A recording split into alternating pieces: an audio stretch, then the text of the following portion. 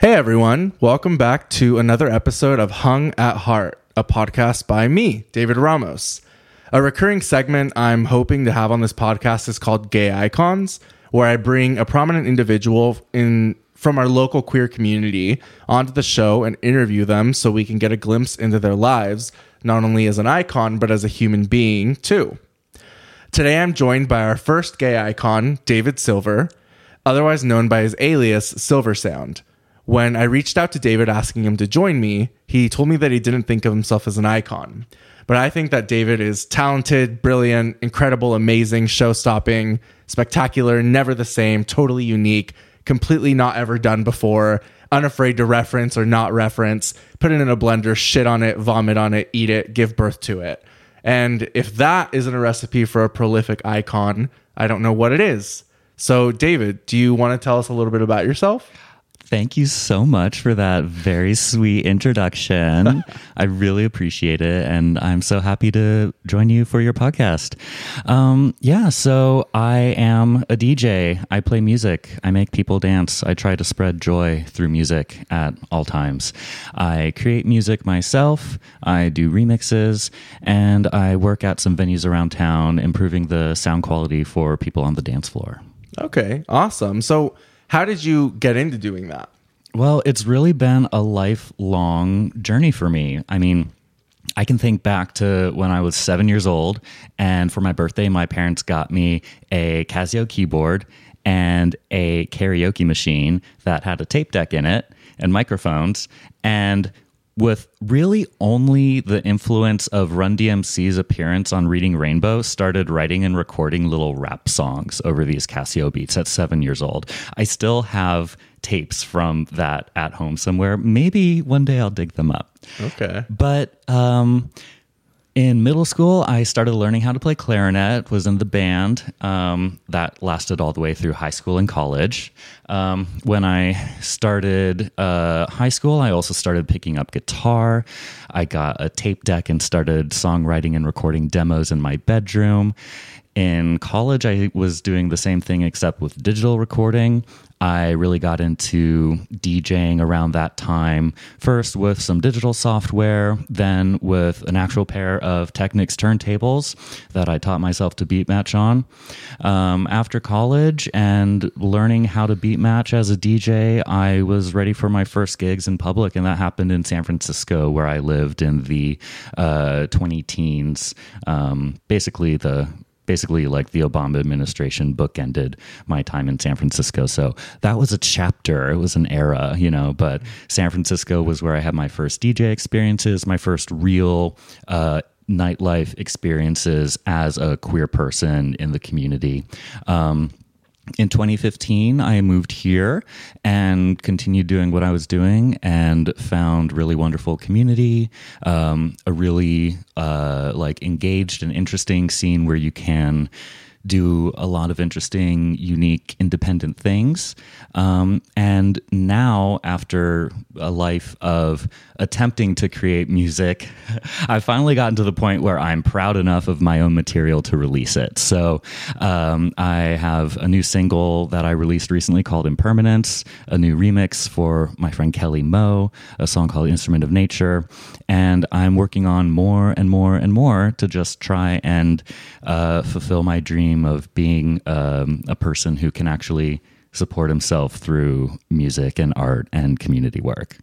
Yeah, I love that. I had no idea that you were a band kid before. I think yes. We'd chatted a few times before, but I had no idea that were your roots, because I also play the clarinet and the saxophone. I mean, more like formerly used to play it, but still have my clarinet right there. And, every now and again, I'll break it out and I'll play, but I'll be like, oh, I'm just not as good as I used to be, and I don't want to put in all the work to get there, and so I will think about that. But I don't know, that's just such a fun fact. I love that. Yes. And envisioning you in a marching band uniform. So that was 100% me. I was band president my senior year, such a nerd about it, got really into it. It was definitely an underdog community in my high school in Houston, Texas. But we can talk more about that later. Right. I mean, the marching bands are prolific in Texas, it's I feel. True, yeah. Yes. But also I think it's just interesting given I feel you associate a DJ as being really chill and cool, and you don't typically think of a band kid like that. So I love sort of that juxtaposition. But yeah, more on that a little later, hopefully. The best DJs are not cool. They're actually nerdy librarians. Okay. I love that. I love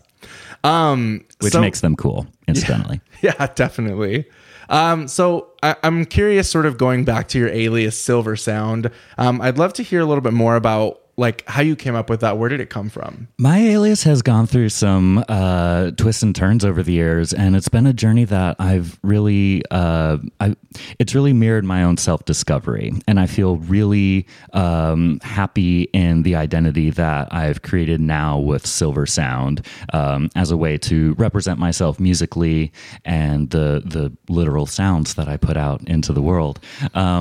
So my government last name, my father's last name, I don't use, but it kind of sounds like Stravinsky. You know, it's got 3 syllables, it starts with an S, and the emphasis is in the middle.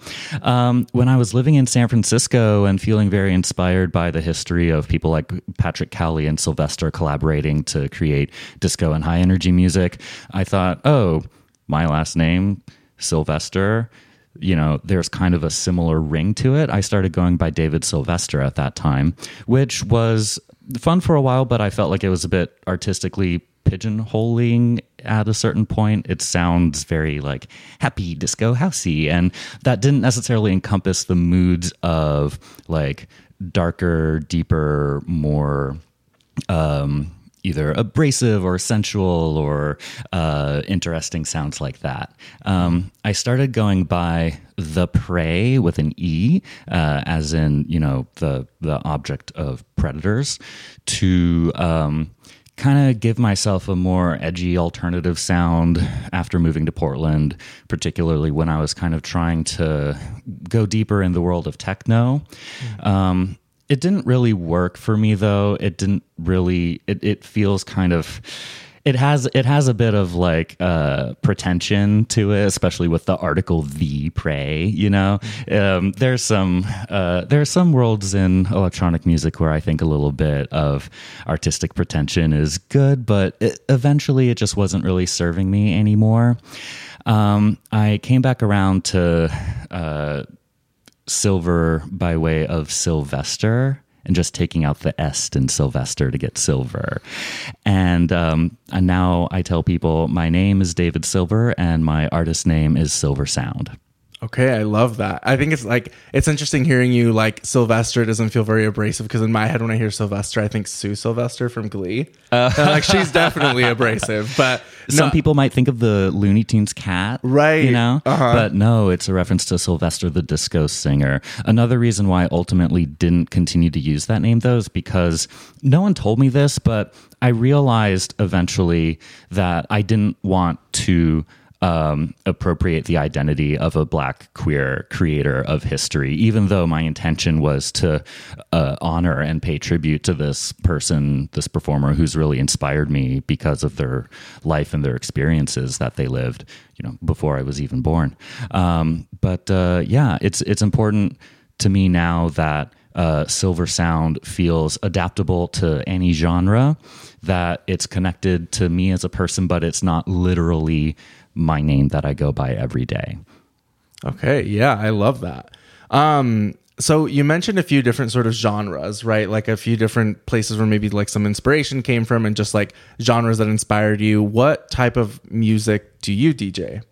I primarily DJ house music. I love house music. I think it has a buoyancy, a joyfulness, and that's really what I want to bring to the world through music. House music has its roots, of course, in disco, particularly New York City. But it was Frankie Knuckles and Ron Hardy, 2 Black gay DJs in Chicago, who really crystallized house music as a genre in the immediate post-disco era in the early 80s by continuing to feed the demand in queer communities, particularly queer communities of color, for danceable music that in the post-disco crash of the early 80s had suddenly gone out of vogue. People weren't making it anymore. So these DJs had to dig in the record crates and find whatever obscure tracks that were fresh that they could continue to play for their DJs. House music evolved from this amalgamation of sounds that evolved out of disco. Eventually, local producers in Chicago started creating original music influenced by the music that Ron Hardy and Frankie Knuckles were DJing. Those were the first house music tunes. House then kind of migrated up to Detroit and got twisted into techno, and then it jumped across the Atlantic Ocean to Europe, and there began this sort of cross-cultural exchange between Europe and America that continued to push electronic music forward through the 80s into the 90s, and now it is everywhere. That's a little history of the genre of house music. I love it because I think it is an important way of preserving all of the struggle that went into that music as like a means for marginalized and oppressed people to gather and experience themselves authentically in an environment where they're supported by their peers and community, and they don't feel the pressure to conform to the outside world. A question that I have as you're sort of talking about the genre is just something that I've always kind of wondered, because I feel like I've recently been doing a lot of like trying to just find different music that's a little bit outside of the realm of like the usual things I have on repeat. What would you say is the difference between house and deep house music? Let me back up and go with the difference between house and techno, because I have a really good answer for that one. House is if you hear a song and a live band of real people playing instruments like drums, guitar, bass, piano, vocalists could cover it, and it would still sound like that song, it's house music. If it sounds like it could only be reproduced by robots in space from the future, then it's techno. Okay, got it. House is usually more upbeat. It has a bit more song structures in it. It's a bit more melodic. Techno will usually be faster, heavier, more electronic sounding, often more abrasive or industrial sounding. House and deep house, the difference there is basically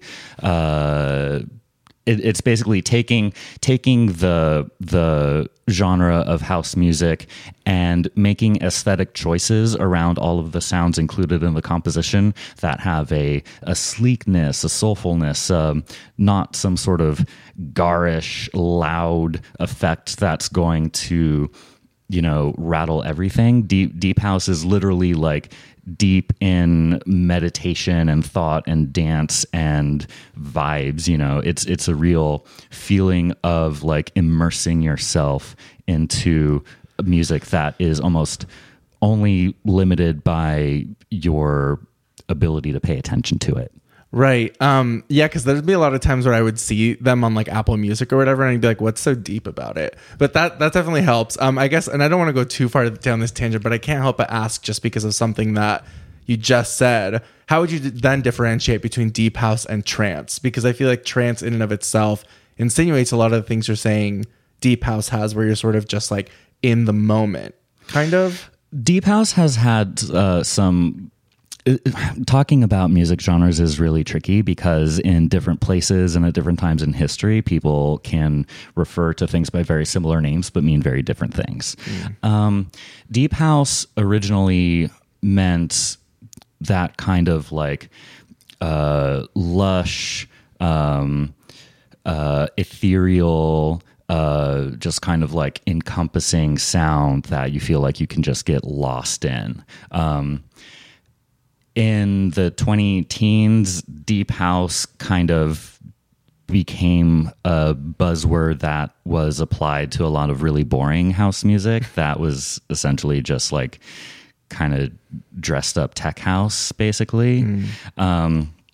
So the term deep house has been diluted a little bit from its original reference points, but I still think of it as really, really esoteric music. It's not music that is like, here's everything you need to know just from, the first 5 seconds of hearing it.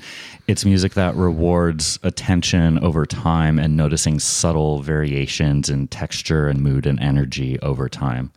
Trance music is not a genre that I'm an expert in at all.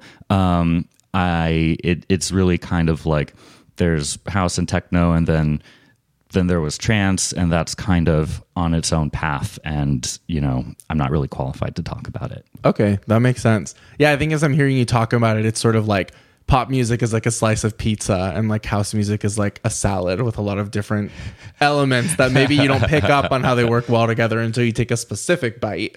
But anyways, I think that's really neat. So you mentioned this a little bit earlier, and it's like, you know, I already sort of know the answer, but do you also engage in production besides just DJing? Yeah. I'd say that production has been a more lifelong pursuit of mine than DJing, because I can trace my producing all the way back to that first song that I recorded on tape at age 7. Right. You know, then later in high school, I had a 4-track Tascam tape recorder, where I would, you know, play my acoustic guitar, my electric guitar, and do a little keyboard and my little vocal and mix it, and then, you know, put it on my computer and listen to it there.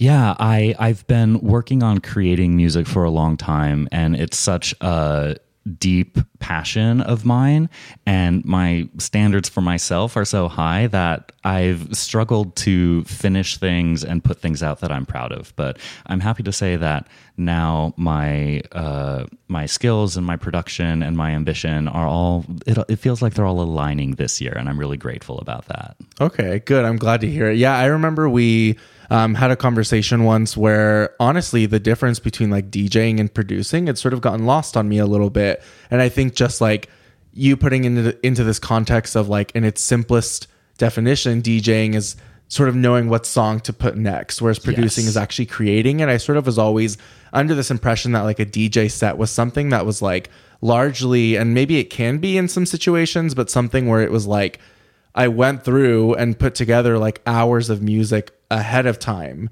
And so like and ultimately created one long track, which is kind of what you're doing. I just didn't realize that there was a lot of like in the moment sort of deciding like what's going to be next. Yeah. And how it differs from production. So I think that's really interesting. Yeah. Going back to the history of house music and dance music, you know, it really kind of goes back to disco and the New York scene. And what they were doing in the discotheque clubs of that era was there'd be, you know, the DJ mixer and then one vinyl turntable and another vinyl turntable. And DJ would be playing a song on one record, and then that record would end, and then they would play another record. And before beat matching, it would be like a song would end, there would be silence, and then the new song would start, and people would have to jump in on the beat all over again. But when DJs learned how to structure their mixes so that as the last beat of one song ended, the next song began, then it kept the energy of the music continuous, and it enabled people to dance better, longer, and less awkwardly, you know? Right. So then the blends became tighter and tighter until the songs are literally overlapping each other, you know? Yeah. DJing on vinyl is something that I still do, particularly when I play 90s house, because that's the format that they were using back in the day.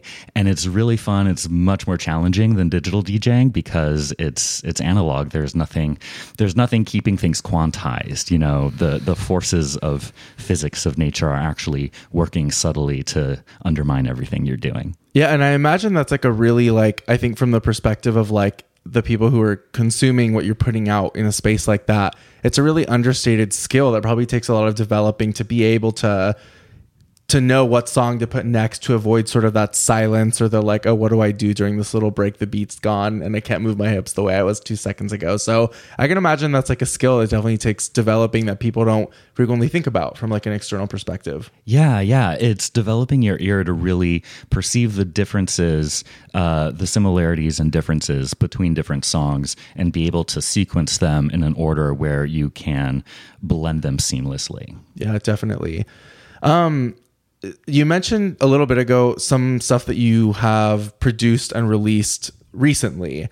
I think I'd love to hear a little bit more of like what you have in the works right now, if there's some, or, you know, what you plan to work on in the near future, if you have anything else that you'd like to release sometime soon. Definitely. So what I'm really excited about right now is I recently released my song Impermanence, which is an original single that I wrote and mixed myself at home with my gear. I had it mastered by Hobbs, who's the main sound engineer at Holocene here in town. I worked with my friend Josh Pavlaki on the cover art, and my friend D. Lawrence gave me some real tips on the mix down. I'm really proud of this song. It represents really like kind of like a distillation of the house music that I love to play in my own original track. My remix for Kelly Moe for Instrument of Nature has a really similar kind of sound and composition, and I'm really excited to be developing this sound as kind of a signature for myself.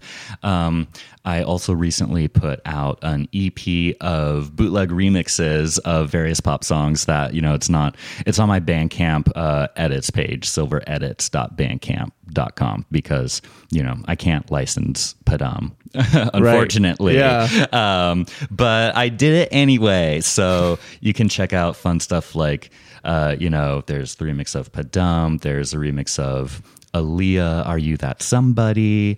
There's a remix of Missy Elliott, The Rain.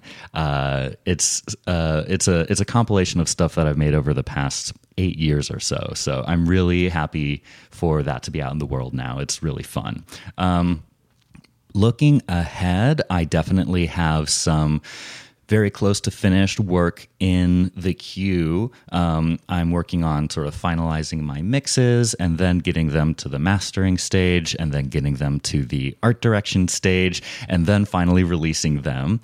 The thing that I'm looking forward to the most, I would say, is the EP that I recorded with a friend of mine in Los Angeles who has a studio filled with just like the most gear porniest of gear porn, like vintage synthesizers and an analog tape recording console, all that good stuff. So that is a thing that I'm really excited because it uses a lot of really cool gear and gets a really cool vintage, like fuzzy analog sound. Okay, yeah, I love that. Speaking of some of the edits that you have up on Bandcamp, I think they're all really great. I will say that the Aaliyah and Kylie Minogue ones are like, every time I'm at the gym, they're on the playlist. Yes. The Padam one is like every time I'm doing cardio, it's like this is going to get me through the last 7 minutes and 30 some seconds of the run, and it's always really great. So strongly recommend to everyone out there. Thank you. This is also something you touched on kind of briefly, but I'd love to hear a little bit more about like what are your goals? I think like both as a DJ, as a producer, but also just like more broadly, if you'd like to share. Definitely. Something that strikes me every once in a while is thinking about where I am now and realizing that where I am now is what my goals were like 10 years ago. So what are my goals from here? I mean, I have left the office 9-to-5 world behind at this point. I really want to, just support a humble life for myself, playing music, releasing music, and facilitating great sounding experiences in queer nightlife. That is what I've always been passionate about. I have a really fun thing to show you, actually. When I was in 3rd grade, at the end of the year, they did a little yearbook thing, and it was a questionnaire of like, what were your favorite parts of the year, your favorite projects, et cetera, et cetera. And there was a question. Let me pull this up real quick. Here we go. Go ahead. Okay, so 3rd grade, end of the year, it's like my thoughts about the year. My favorite project was this. My favorite, activity was that. And then there's the question, if I could set up our classroom, I would blank. And here's, 7-8-year-old David's answer. If I could set up our classroom, I would put in a CD player, a keyboard, a radio, a CD player, and a recording studio. Yeah. I love that. Yeah. It's like I already knew what I wanted at that point. And it's funny that it took me so many years to really lean into that, Yeah. Like it took me a long time to have the courage to lean into doing just that and not hold on to some other job that I felt like I had to have, for security. That leaves me in a really unsecure place right now. But, I would rather be unsecure and focusing on what I love than working for a job that really doesn't suit me anymore. And my ultimate goal is just to be able to afford a kind of normal Pacific Northwest style life here in Portland, be able to live and support myself and release music and share it with the world. Yeah. I'm having all of these like emotions seeing this like thing that you did when you were 7, because I think it's just like really sweet just envisioning like how little David would feel knowing that you're here at this point in your life right now. And I think that that's like such a sweet concept. And I'm also experiencing like a little bit of like humor, because I recently came across a similar thing that I did. I think I was in kindergarten, but I wrote that my favorite book was the Bible. And now I'm just like, who was I back then? But, anyways, ultimately, I think it's really sweet that like there's like this testament, this like thing that you have at your home that reminds you that like this is something you've wanted for a really long time and you're finally doing that, right? And I think that that's just like a really beautiful thing to get to say. Thank you. What would you say is like, because you touched a little bit on like you're not always as secure as maybe you would be if you were working like a 9-to-5, for example. What would you say is the hardest part of what you do for a living? Actually making money. Okay. And so you also mentioned leaving like the 9-to-5 life behind and, struggling to like make enough money you didn't really say you were struggling, but to live that sort of normal Pacific Northwest middle class life. Do you do, like DJ work full time? Right now I am, doing my DJ gigs wherever I can get them. And I'd love to play more and more broadly all around the country and around the world. I'm working at the Eagle here in town, as well as Back to Earth, which are both owned by Dan Henderson, who's done an amazing job with both places. And he sees fit to invest in, sound equipment and invest in me to entrust me to run it and improve the sound in the spaces and make sure that whatever event is happening, that it always sounds really good. A lot of venues don't have that kind of role or can afford to have someone who's got an awareness of sound and can come in and adjust those things. But I'm really proud of my, small little slice of the pie of what makes these venues here in town really great. Yeah, definitely. I mean, we can't afford all the gear that we're working with here today either, but you showed up and you said, we're going to have a good sounding episode. And here we are. And I'm grateful for it. So I can only imagine the impact that has in a space where a lot of people are congregating together to enjoy something where the sound plays a really huge role. So a lot of people are not consciously aware of how important sound is in the environment, but when it's right, it really, really makes a big difference. Yeah, I feel like when you're at like for example, I've seen SZA and Banks live, among other people, but two, artists that I really love that I've seen live. And I feel like when you're focusing on like one person is singing on stage, it's a lot easier to be like, oh, the sound quality in here is kind of rough.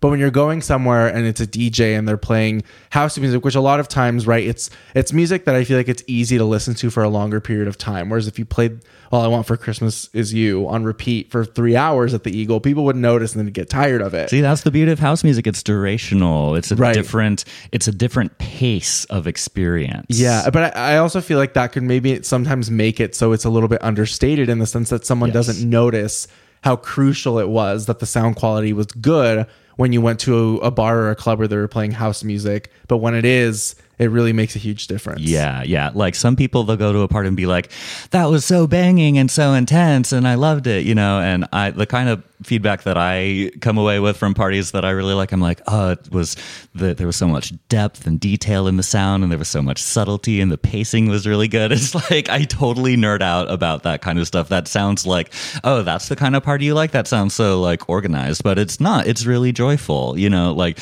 sure, it's organized in a certain way, but the joyful, it's organized to facilitate the joyfulness of the musical presentation. Right. So like going back to like, your inner and or former child, like, do you have any sort of like, just like dream or like something that's really just like, because you've talked a little bit about some of the goals that you have, right? And I'm curious if you have anything that just is like Because not that it is, but I feel like when I describe to people like, what's your dream? Sometimes I'm almost like, oh, I feel kind of stupid saying what it is because it's such a, like a lot of times when I think about like, oh, I would love to meet Lady Gaga or something like that, right? Like, do you have any sort of like, I'd love to collaborate with this specific artist, or I'd love to have Kylie Minogue release a remix album of Padam and have my remix show up on it, or I'd love to perform at this specific festival or open a club, right? Like, do you have anything like that you've ever like thought about doing before? Whether or not it's something you like, I seek to attain it, the concept of it is something you like. Opening a club is such a tantalizing dream because it's like, oh, what if I could control everything? Then this would be perfect, and this would be perfect, and this would be perfect. Right. It's such a tantalizing and seductive thought, but the reality is so much more difficult than that. Yeah. And particularly the economic realities. I know about that from my time working at No Requests, which was created by a really awesome guy named Dom, and he hired me to manage it and facilitate the sound and all that stuff. It was a good run, but it lasted maybe like a year and a half or so here in Portland. Okay, but like barring the like reality of it all, like opening a club would be like, oh, that'd be so cool. Yeah. There's a lot of times when I'm like working where I'll tell someone like, I'm going to let my inner child out here. So like I may be saying something that's like completely unrealistic, but like I'm just thinking it, right? Not that you opening a club is completely unrealistic. Just like, let's pretend the reasons why maybe this wouldn't work don't exist and just like humor me for a second. So I love the concept of always just like hearing from someone like, if you put aside all of the reasons why maybe you think something wouldn't work, what would you love to do? And I would turn the Ross Island Gravel Company into the Berghain of Portland. Got it. But no, I mean, I love that idea. And obviously, like, I don't know the ins and outs of starting a club. It even has its own parking lot. Right. I'm sure it's full of industrial toxic waste. Right. I'm sure we could do something about it. I mean, it didn't stop them in Berlin after the wall fell. They basically like squatted in East German warehouses and threw raves there. Noted. Yeah. But yeah, I don't know. It's a cool concept, like opening a club and having it be really like tailored and a very specific image and vibe and ambiance and people that are there. It's interesting, but I'm sure it is like a ton of work that you don't even think of until you actually start to do it. It's a ton of work and money to invest in something like that. And the location where it is matters. And Portland is a great, creative, interesting city, but it's not quite large enough to have the critical mass to support really niche musical endeavors the way that other cities like Chicago and San Francisco and New York and Berlin and London can. Right. Unless it was just like so cool. People moved here just for it. The community, the scene in Portland that's built around music has, I mean, I moved here in 2015, so that's my starting point with Portland. And I think that it has grown so amazingly. And I think that there's a lot of really healthy activity in the scene. I think that people are doing really good creative things.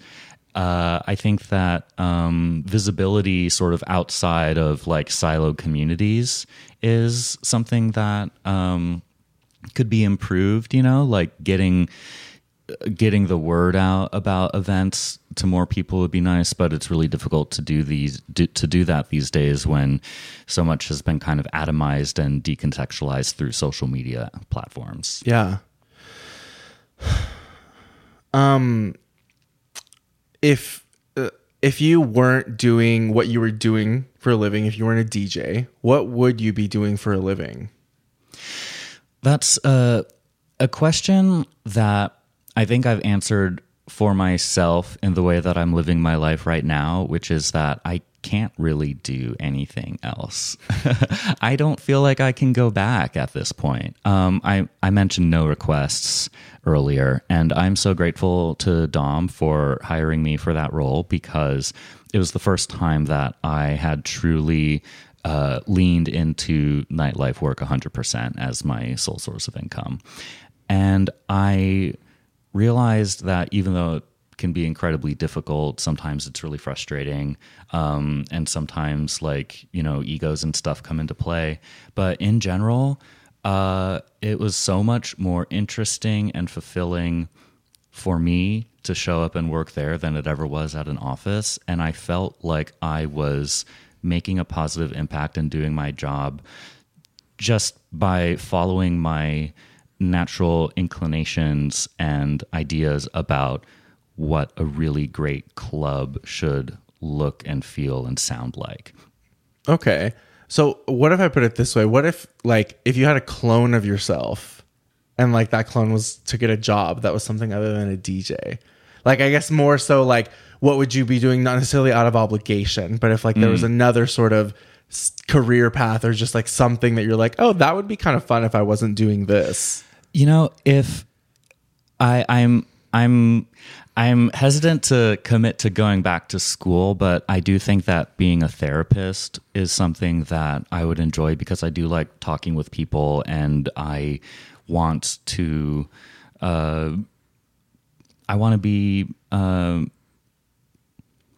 help people, and I feel like I have empathy that I can share with people.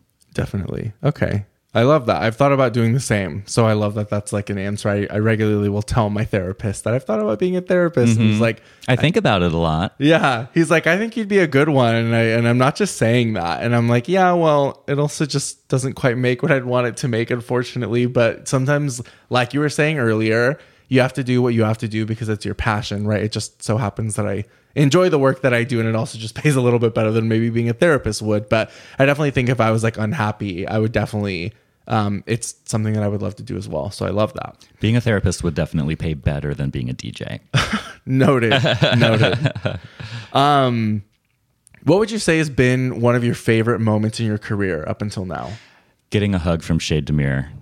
Okay. And who is Shay Demir? He is one of the most legendary producers and DJs in house music history, originally from Chicago.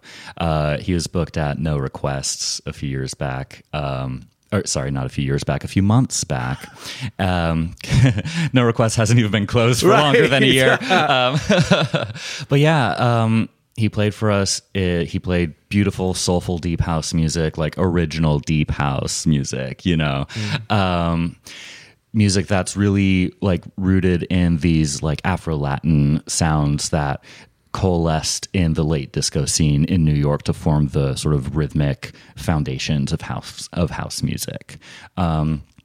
After the gig, when he was waiting for his car to pick him up, it was just me and a couple other people outside the venue, and he gave me a really nice hug, and it was so just simple and nice, and this is a guy who is responsible for some of the most hallowed music in house music history, and is just it fills me with warmth thinking about it still. Oh, I love that. I'm happy for you. Yeah.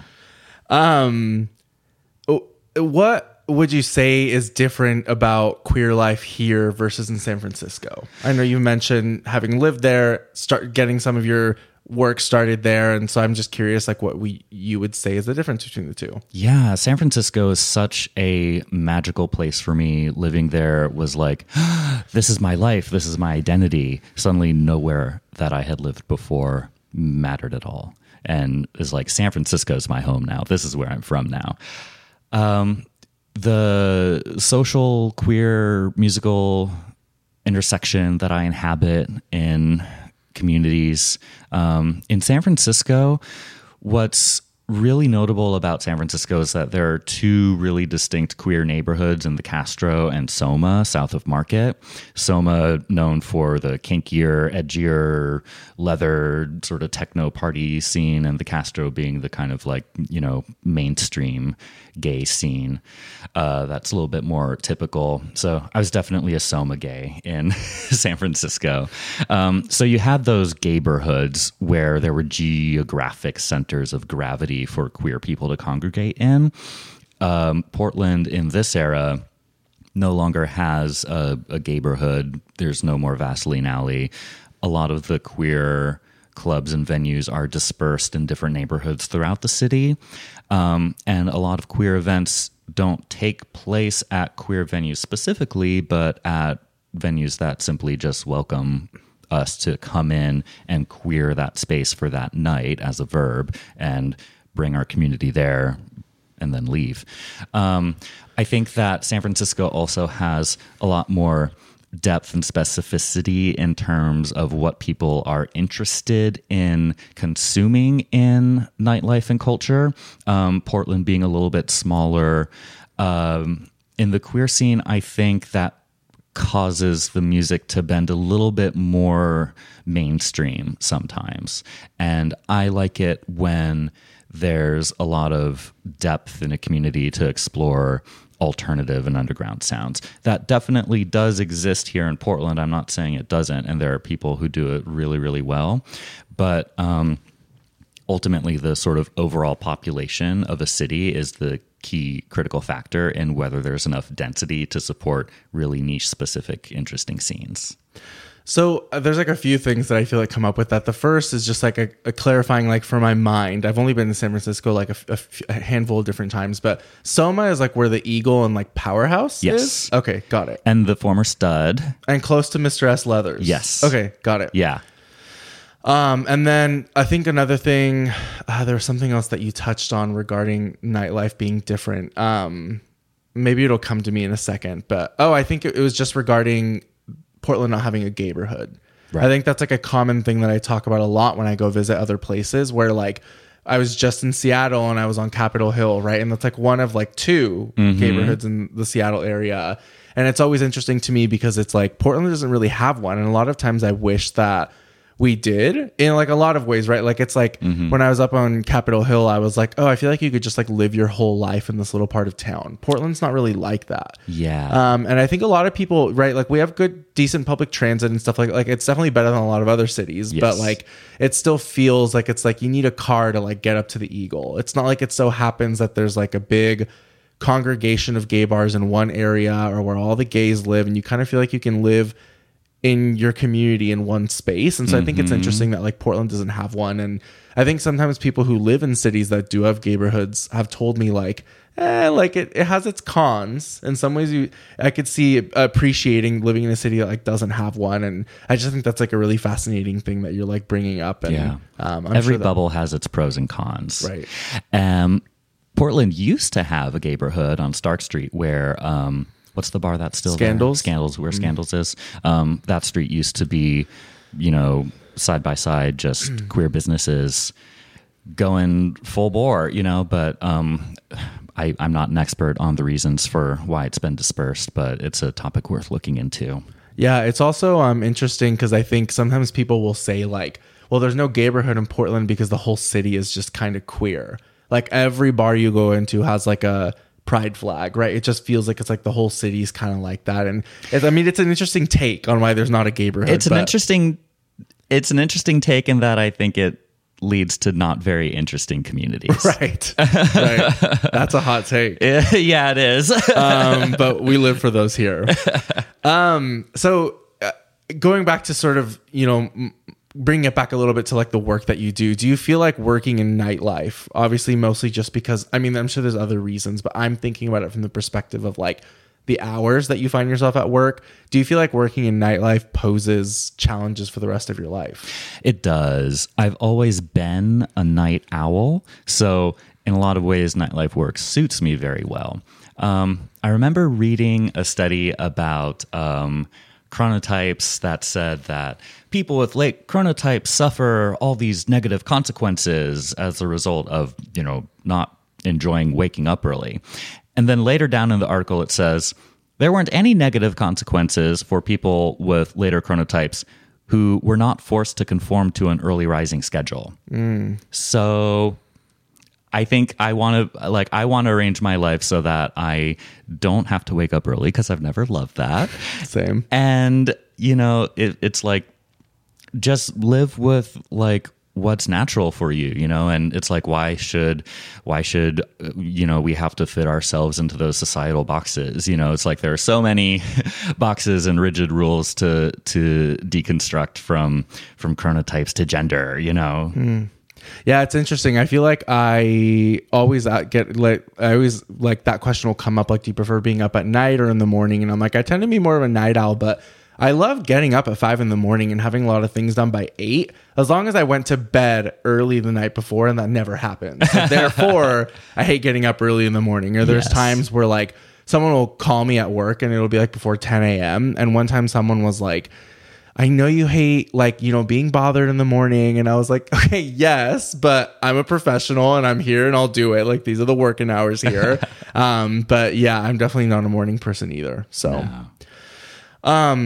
do you view DJing as like also being a performer? Like, do you consider DJs to be sort of performers in the sense that like they're sort of like the center of attention, like everyone's looking up at the DJ while they're like partying? Or do you prefer for the DJ to be a little bit more of a like incredibly important but perhaps understated role, in the sense that like they're not like front and center in like a nightlife space?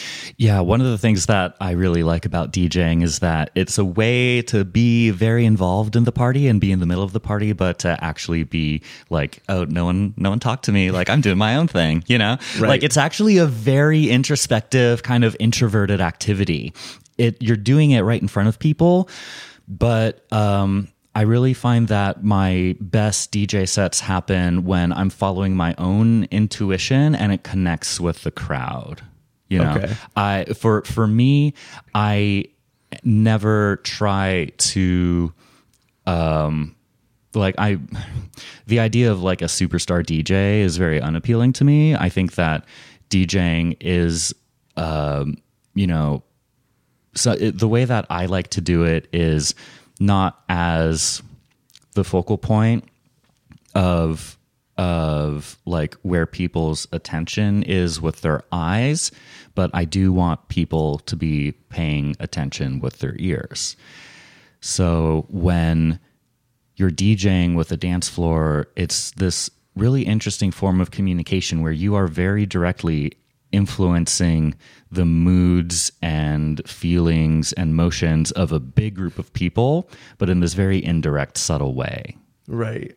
I'm just like envisioning in my head, like the concept of like, I was going to ask, does it make you nervous when people are looking at you, while like, if you feel like there's a lot of people looking at you when you're DJing? And then I was kind of envisioning, like, I imagine that would kind of feel like when you, when people are singing you happy birthday and you're kind of like, what do I do besides just like sit here and look around? It's like, what are you expecting me to do? Like flip a vinyl in the air and like, you know, do like a crazy trick or something when someone's just like watching the DJ. Right. I'll occasionally look over, but yeah, I guess now that I'm like thinking about it, when I'm in nightlife spaces, I'm not ever like looking at the DJ the whole time. The thing about dance floors is that you're supposed to be in community with the people around you, you know? Instead of everybody facing the same direction looking at the DJ, I think that a sign of a healthy dance floor is when people are facing each other on the dance floor, right, and engaging with each other. And the music is an immersive surrounding thing that is kind of setting the pace for everyone in this almost cheerleading kind of way, you know, to get everybody having fun and in motion and engaging with other people or engaging with themselves internally. You know, if they're just dancing by themselves, that's totally fine too.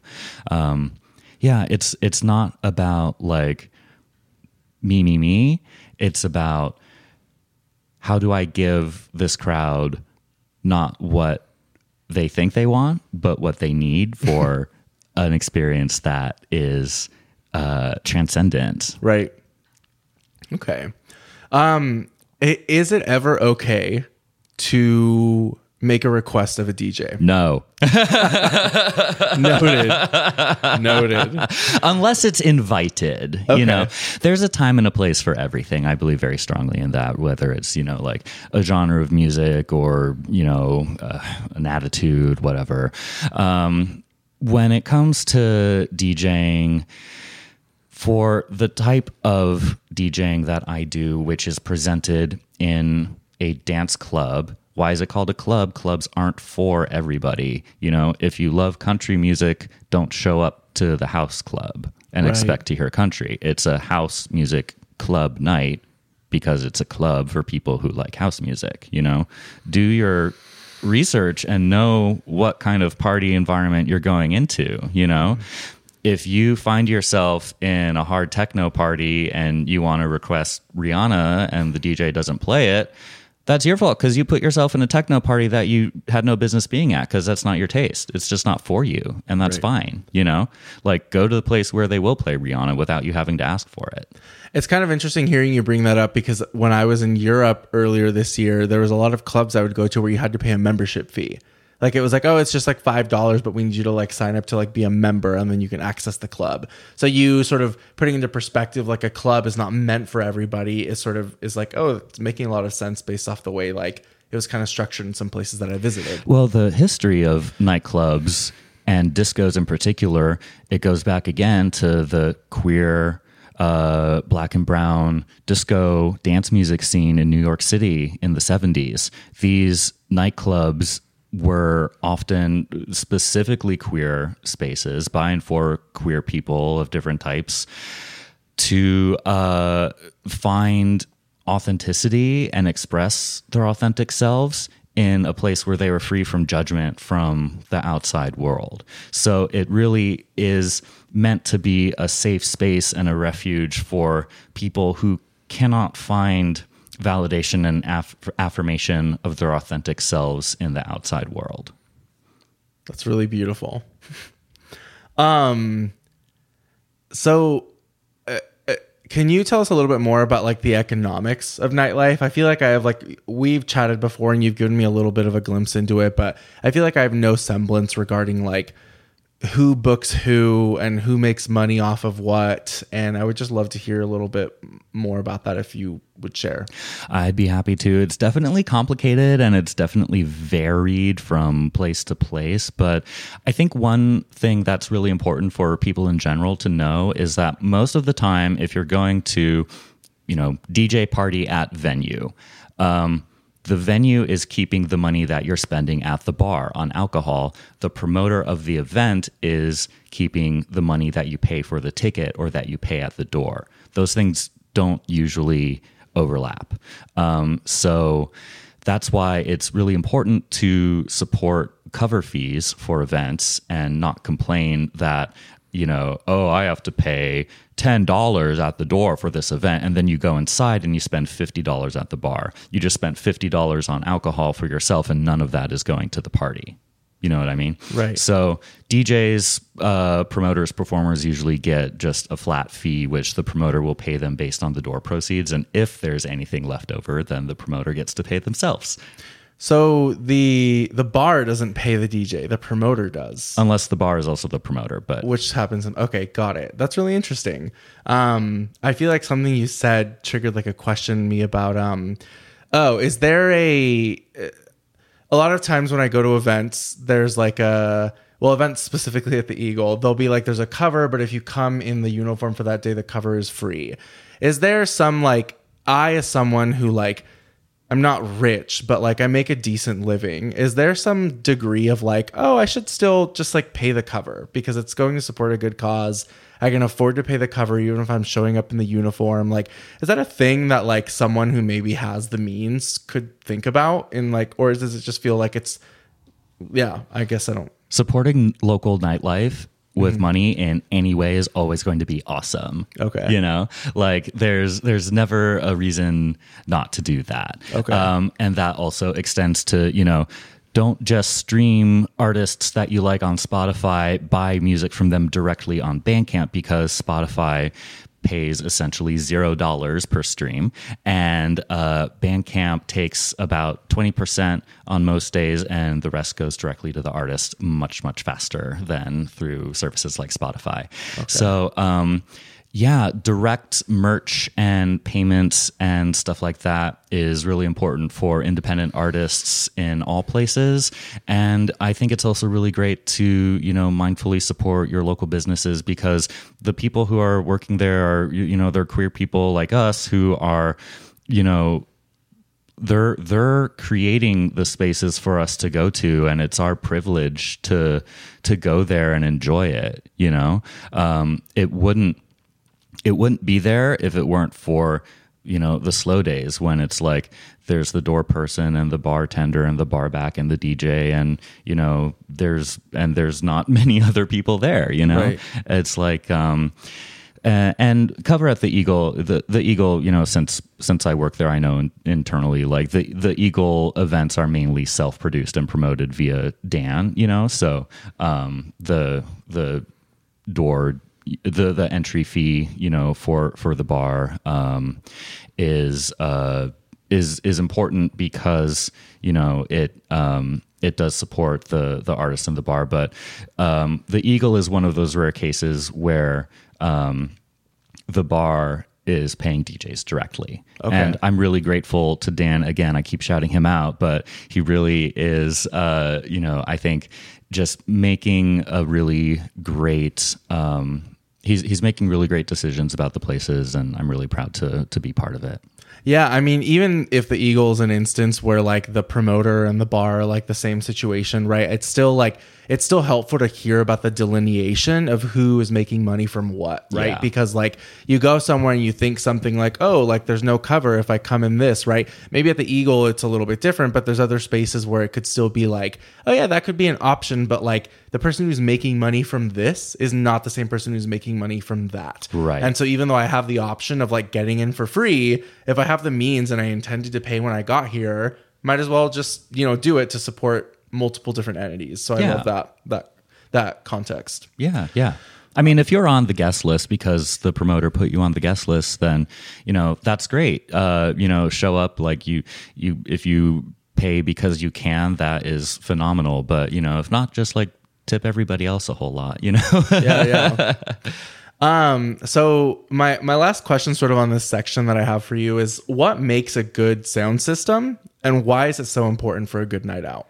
We can go so deep in this, and it's definitely one of my favorite topics, but what makes a good sound system? You need power. You need, detail, you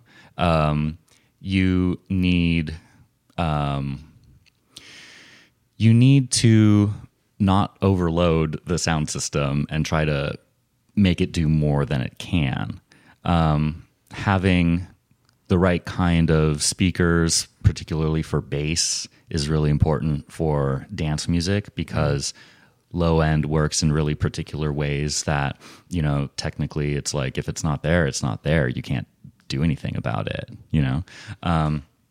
When a sound system isn't good, people might not realize it consciously, but subconsciously it really takes a toll. Your ears might be ringing because the sound system is louder and more shrill, certain frequencies might stick out in a painful way. That's really unappealing. You might hear really loud boomy bass in some places and no bass in other places because there are standing waves and phase cancellation happening in the space.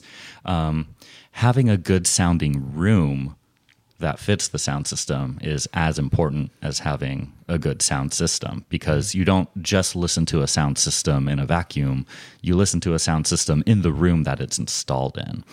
So being able to have all those elements work together with the physics of sound is incredibly important.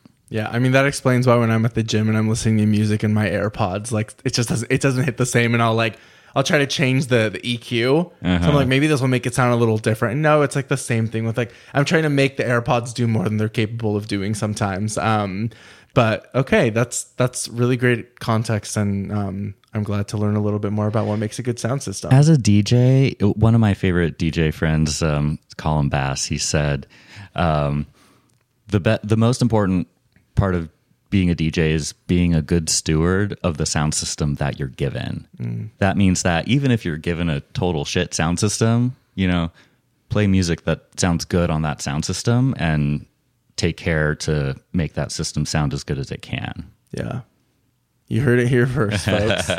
A second ago when you were talking about Spotify, I was looking into the camera and I thought it was funny because there's so many times in my like normal social life when someone will say something that I think is like absurd and I'll be like, oh, I'm looking into the camera right now. Like, you know, breaking the fourth wall. And it's funny because I can actually do that here. So, but yeah, I think we can take a little break and we'll be right back. That sounds great. Thanks. Awesome.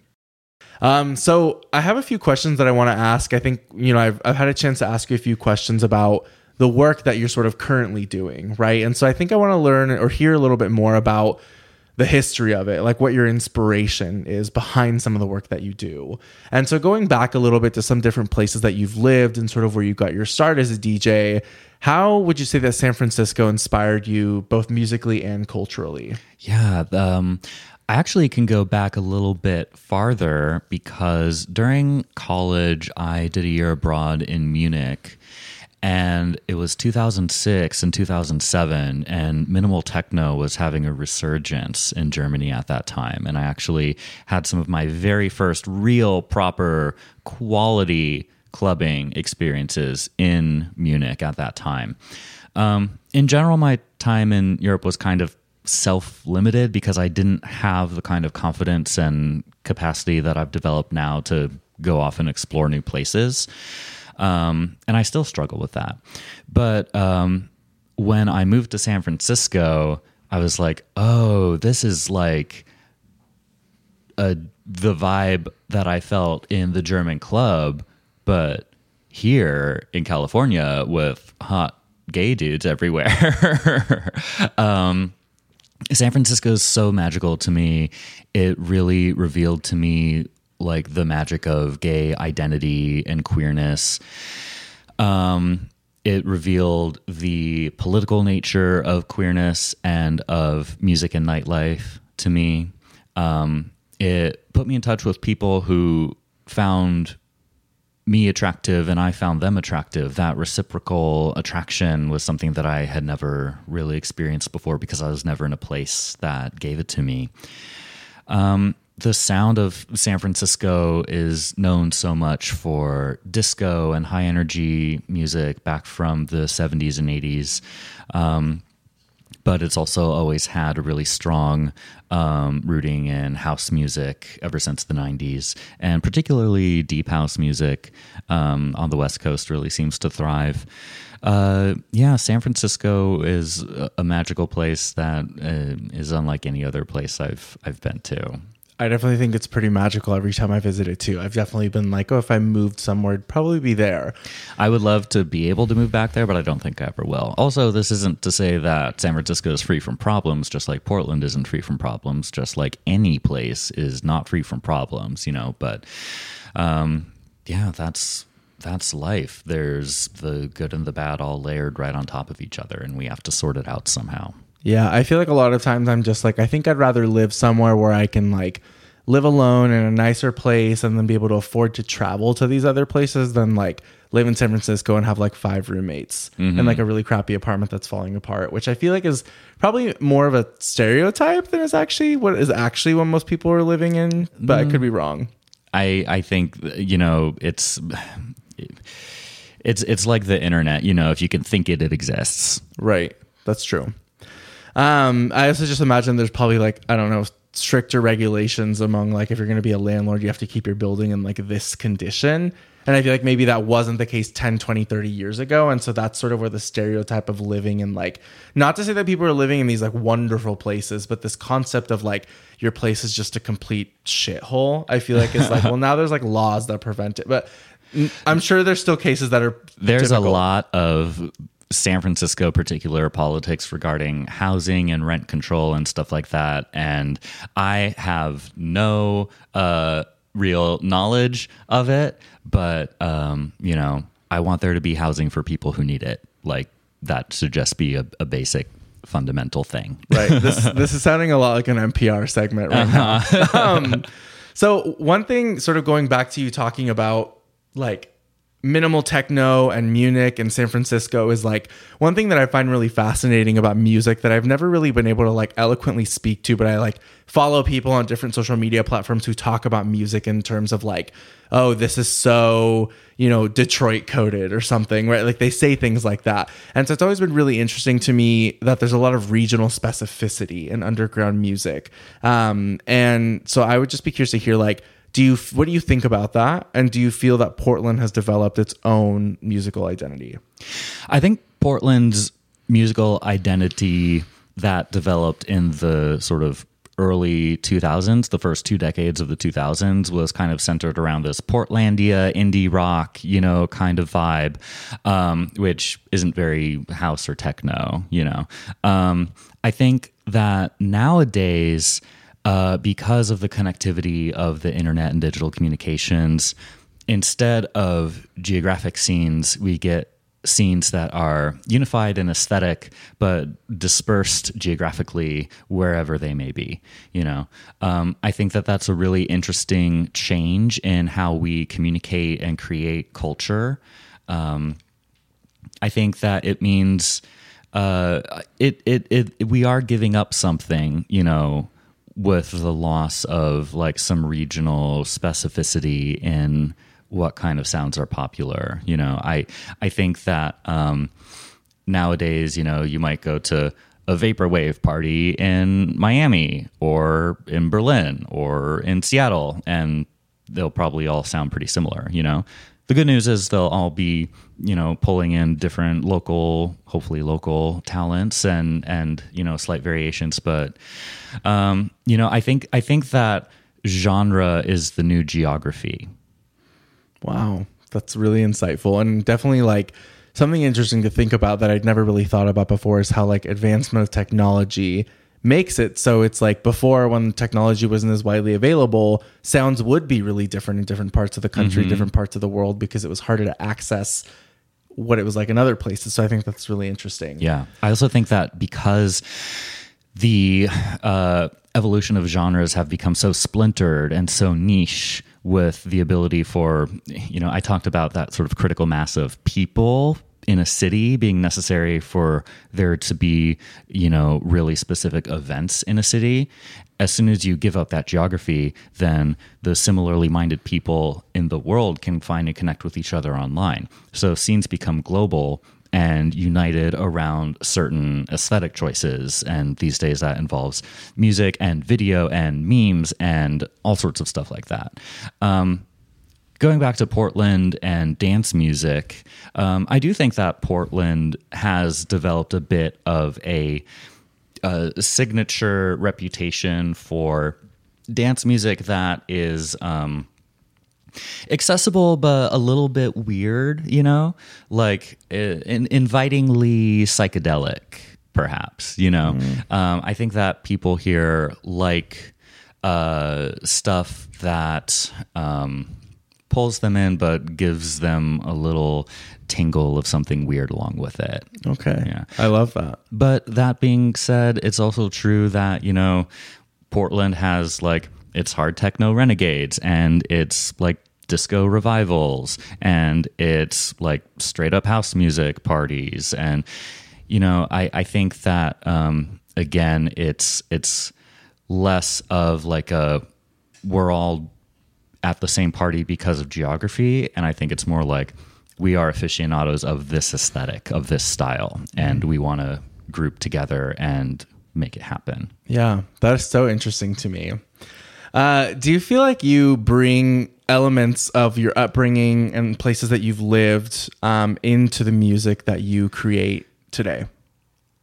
I think Germany and San Francisco are the two places I've lived that translate through my music.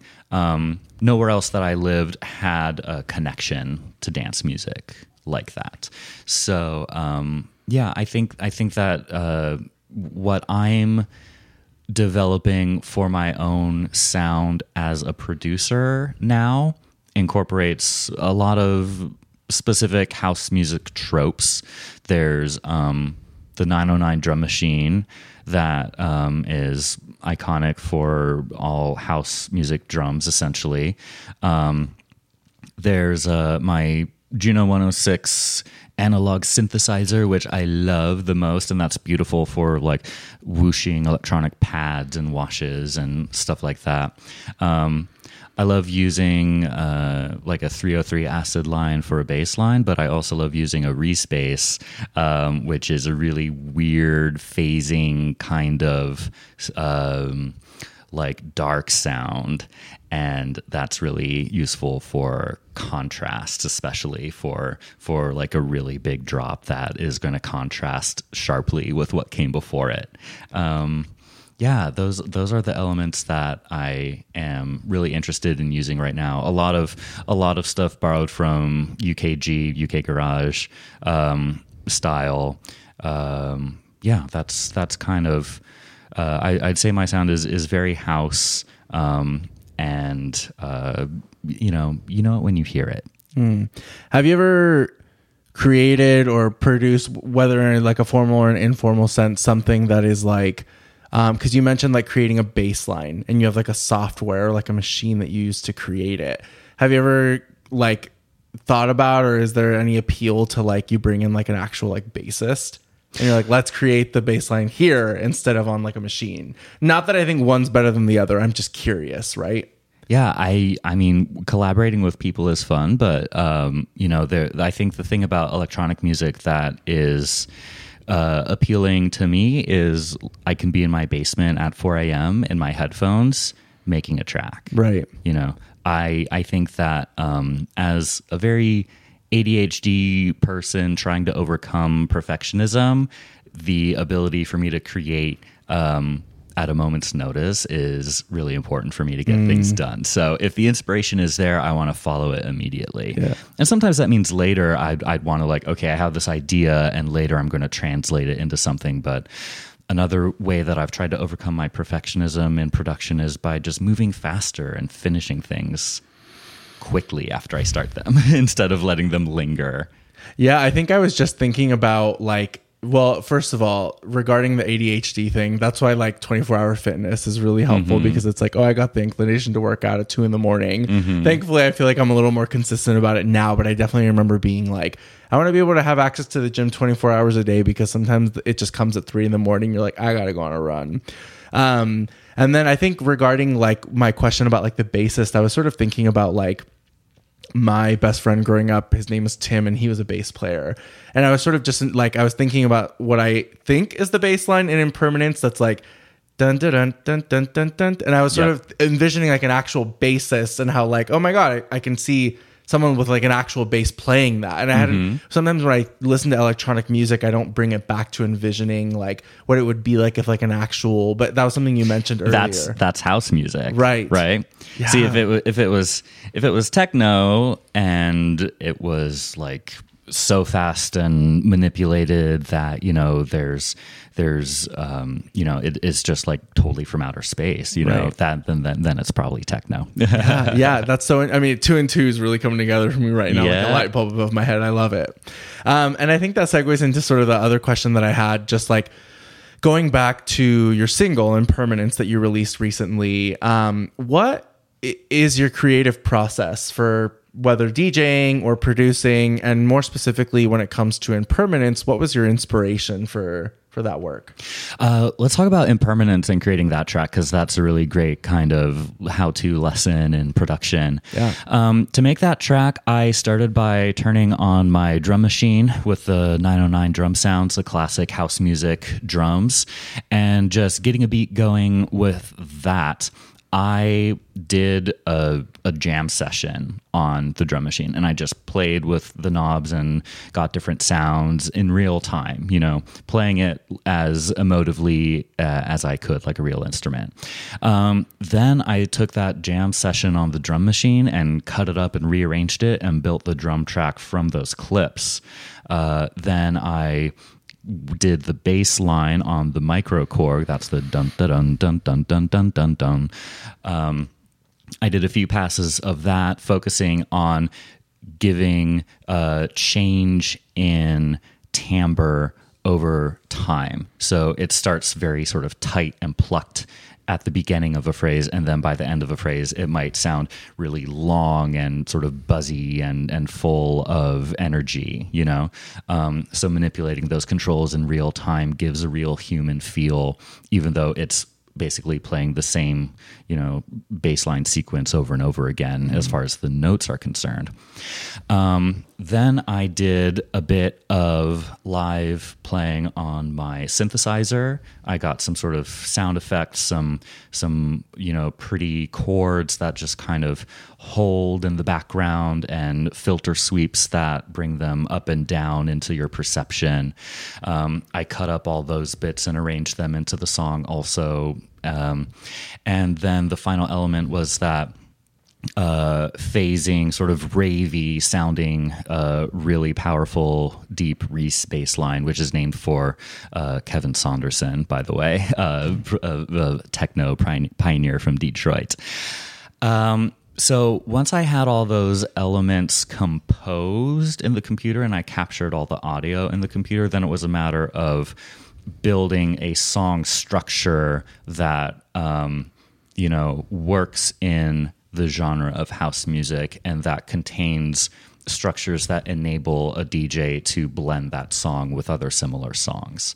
The composition of the beginning and end of house and techno music is really important, not because it is supposed to be complicated or hooky, but because it's supposed to interlock with the song that's coming before and after. So once everything was arranged as a song, then I focused on refining the mix to make the sound as clear and as perfect as I could get it. Once that was done, I created a mix down from that and sent that on to my mastering engineer, who added volume. And it's kind of like zooming in on the audio so that all of that detail pops out no matter what system you're listening to it on. Once I did that, it was ready for art and a release date. For birth. Yeah. So I think like two sort of follow-up questions I have on the creative process. The first is like a little bit more regarding like, do you have like scheduled times that you like to sit down and try and do work? Is it something that you're like, I'm feeling inspired, I'm going to sit down, I'm going to cancel some plans, right? Because I'm really in the zone. And right? Sometimes when you have with ADHD, you have to ride the wave, right? Because then you risk like, I didn't write it and now I like don't feel the inspiration for God knows how long. And then the second question is like, do you always start from the bottom up? And by the bottom, I mean like the drum, or sometimes do you just have a little like, ooh, that little sound effect I kind of like, and now I'm sort of like, then you sort of work your way down, right? Is it always like one sort of direction in terms of building a song?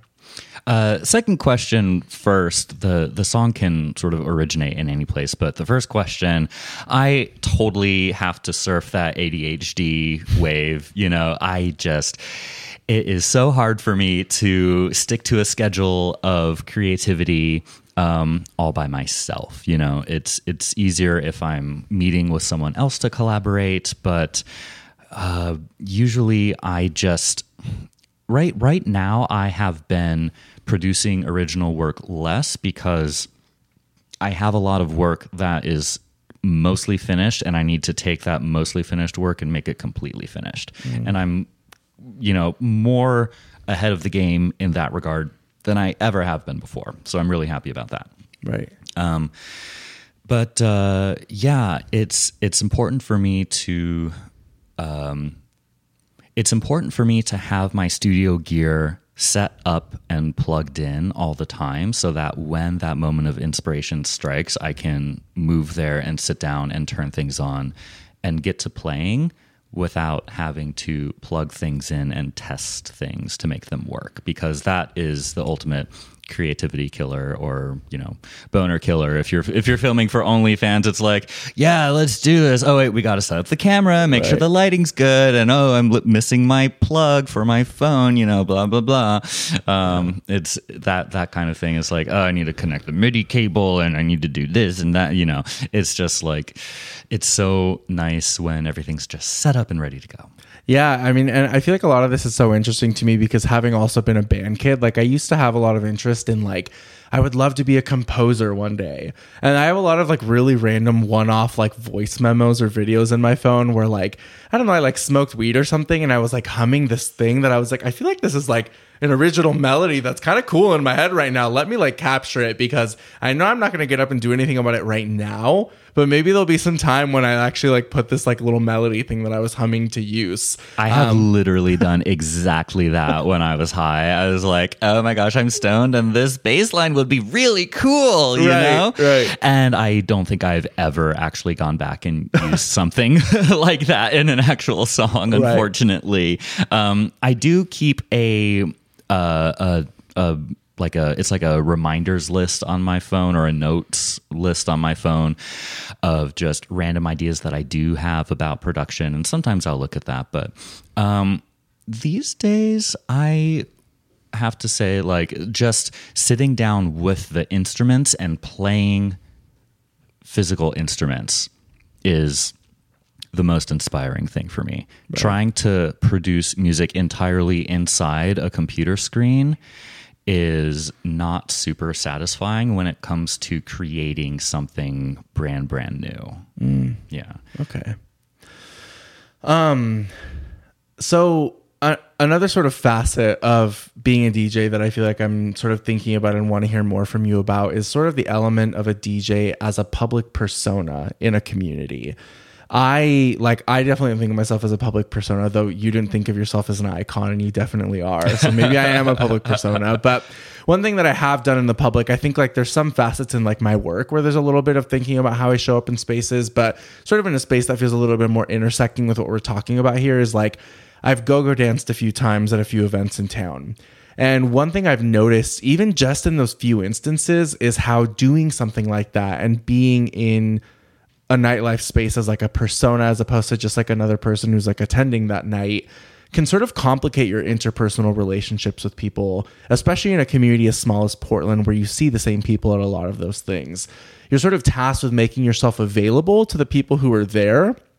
And as a go-go dancer specifically, like you're kind of signing up to like be objectified. And whether it's because it's your job to be, or because it's like you kind of have to be to like get tipped or whatever, which is such a weird way to think about it. But like you kind of have to make yourself available and be flirtatious with people. And like that's the kind of, right, you can't be like, oh no, like I'm not into that person, I'm not gonna like keep dancing when they come up, right? Like, it's just not a thing that you do. And so I think I've had instances where because of that, like someone will like hit me up on Grindr or something, and because of an interaction that I had when I was go-go dancing, and there's sort of this like clear interest on their part, and maybe it's like not reciprocated, right? Which hasn't always been the case. Sometimes it is, but there are instances when it's like, oh, I'm suddenly in this position where I'm having to reconcile with the fact that like, one, I was only really entertaining someone's flirting because it was my job to do that, or because I was at work. And you, right, it's sort of like when you think about like, don't flirt with like a service worker, like they have to be nice to you, like don't put them in that weird predicament. And then two, like needing to just actually do the communicating of like, oh, I'm not actually interested. And then it's like, well, you were being really flirty like the other night. And then it almost feels, I don't want to say that it is, but it almost feels kind of fucked up to be like, well, I was just doing that because that's my job and I was trying to get tips and like make money. And so it's kind of a weird thing. And so I'm curious to hear if like you as a DJ have ever been put in a similar situation where maybe like you felt like you needed to put on sort of a specific persona or be friendly to everyone in a space because you were the DJ. And maybe there's a responsibility of being sort of neutral in that sense. And maybe your kindness was later misinterpreted as like sexual or romantic interest. I think it all boils down to consent for me, and a lot of people out in the world still have to work on themselves with regards to consent. It's really important that we are always asking permission in real time when we're engaging with somebody new, when we're engaging with somebody in public. Nudity and or clothing or lack thereof is not an open invitation to touch anybody or anything like that. I think that in my nightlife world, in my DJ world, where people talk a lot about harm reduction, and stuff like that. I think the awareness of consent is really, really strong. But some of like more mainstream gay spaces haven't really had that wake up call yet. And, you know, sometimes it arrives in different waves, or, you know, different people and different generations have different approaches to it. What matters to me right now is that that people just like don't act physically without asking first. Right. I think that in general, when it comes to sex and relationships, our whole society needs to do a lot of dismantling of the tendency to create expectations,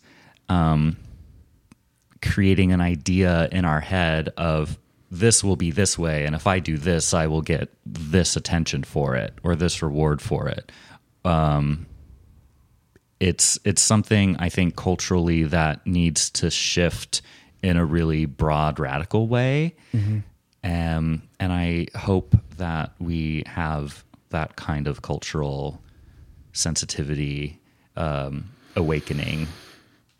Yeah, I mean, I think it's a really important dynamic. Like, I remember, I think the first time I ever went to like an event that you were DJing at, it was at the Eagle. And I remember seeing you and being like, oh, I kind of want to flirt with him, but like he's at work. And that's important to me, that like there's no dynamic of like, oh, they feel like they have to be nice or friendly, right? Or even in like a non-flirtatious way. Like when it's just like my platonic friends, it's like I'm not showing up to your workplace and expecting you to be any different toward me, because right now you're at work and there's a really important dynamic that needs to be had there. And so I guess I just was curious like how that sort of works, because as a go-go dancer, I've had that experience. And obviously the consent thing, you know, goes across everything. But I do think that like in terms of like someone comes up to you and they're being flirtatious, maybe it's a little bit different when like your job is literally to like be there and be kind of sexy and stuff. Whereas like the DJ is not inherently that. It just so happens that in your case, you also do that, even though that's not your job, right? It's true. I do that when I show up to the Eagle. I mean, there's a reason why I show up wearing leather and then take it off, you know? Right. But consent is always important above all. Yeah, so. Yeah. The reason why I do that is because it's fun for me. And because it's fun for me to show up in that space that way. You know, the Eagle is a place which is, you know, it is an aesthetic dated. The aesthetic of the Eagle is dedicated to masculinity. Right. In, I don't want to say a traditional sense, but in a gay male sense. Definitely. I think that anyone who walks through the door of the Eagle finds a welcoming place there, and I hope that they do. And if anyone shows up to the Eagle and they don't find that welcoming space there, then they should talk to someone on the staff about it and they'll fix it, you know? Right. But in general, like if you're showing up with respect for the space and the people who want to enjoy that aesthetic, then you're welcome, you know? But being in a sexualized gay space doesn't waive the need for consent in every interaction. Definitely. Do you ever feel like people treat you differently at an event because you are the DJ? Or like when you show up to an event as like an attendee and not as the DJ, like you're received differently? No, not really. I talked earlier about how DJing isn't necessarily a super like, look at me, I'm in the spotlight kind of thing. For some DJs, it might be, and that is, you know, that has more to do with style and personal taste than anything else, really. Right. But for me, you know, I hope ultimately that what I do is something that I enjoy, something that enables me to survive in the world, and something that enables me to share some of the joy that music gives me with other people. Definitely. Do you feel like being a public persona plays into the way you portray yourself, both like when you show up to events in person, but also with your online presence?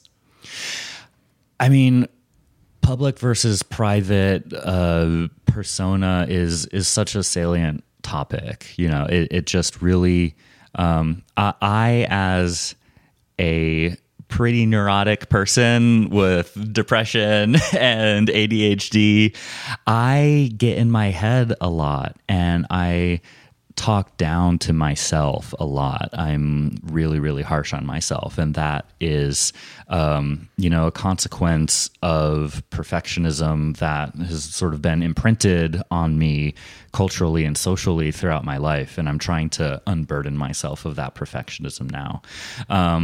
A lot of times that perfectionism stops me from posting content or finishing a song or talking to someone who I find, intimidating for some reason, Right. I think that my public persona, people perceive me as this I'm a cis white gay man, that's very much my personal identity, and I feel really comfortable in that box for myself, and I think sometimes the trope, the negative and toxic tropes of masculinity sort of get kind of like, what's the word I'm looking for? It's almost like it's sort of put on me because of my body, and it can create situations where, I need to work really actively to avoid falling further into perpetuating those negative, toxic kinds of things, because it's almost like people are expecting me to show up in a certain way. And even when I have no intention of being aggressive or dominant or anything, I don't know. I feel like I got off on a bit of a ramble here, but what I'm trying to say is that my public persona, I do try to make myself appear stronger than I feel on the inside. The line in 1,000 Doves, which is the line where Gaga sings, what did she say? I cry more than I ever say. Yeah. It's in 1,000 Doves. I cry more than I ever say. Each time your love seems to save the day. We're gonna get busted for copyright now, right. But that line connects with me in a way that I'm not often able to really express publicly. Right. That makes sense. Yeah, I mean, I can imagine that being a public persona, and especially when you look at it at the intersection of being an artist, right? Because sometimes there's a public persona in a way where it's perhaps a little bit less abstract. But I feel like when it comes to art, there's no objective standard for this is what makes good or bad. I mean, some people might argue that, right? But in a lot of cases when you're putting out, for example, your single, or sometimes when I would be in band and I would play a solo in the middle of a jazz song or something, there's something so vulnerable of this came from the inside and I created this from nothing. It's not like I'm writing an essay on the Roman Empire. It's not like I'm putting together a PowerPoint. I'm putting something that just right from every fiber of its being is something that came from the inside. And there's something so vulnerable of I'm going to put that out into the world for people to assess and judge and appreciate or not appreciate. And so I can imagine that there's a lot of vulnerability that comes with being a public persona. And that it can maybe be challenging sometimes to not feel like you can always portray maybe I put myself out there as being stronger than I feel like I am, and that those things can be kind of challenging. Yeah. There's I don't know. I feel like I wish I could speak more well, I don't know. One of my ways that I'm trying to kind of open myself up more to just being a more open person is actually OnlyFans and Just for Fans. And just like letting go of like the need to conceal my body, you know?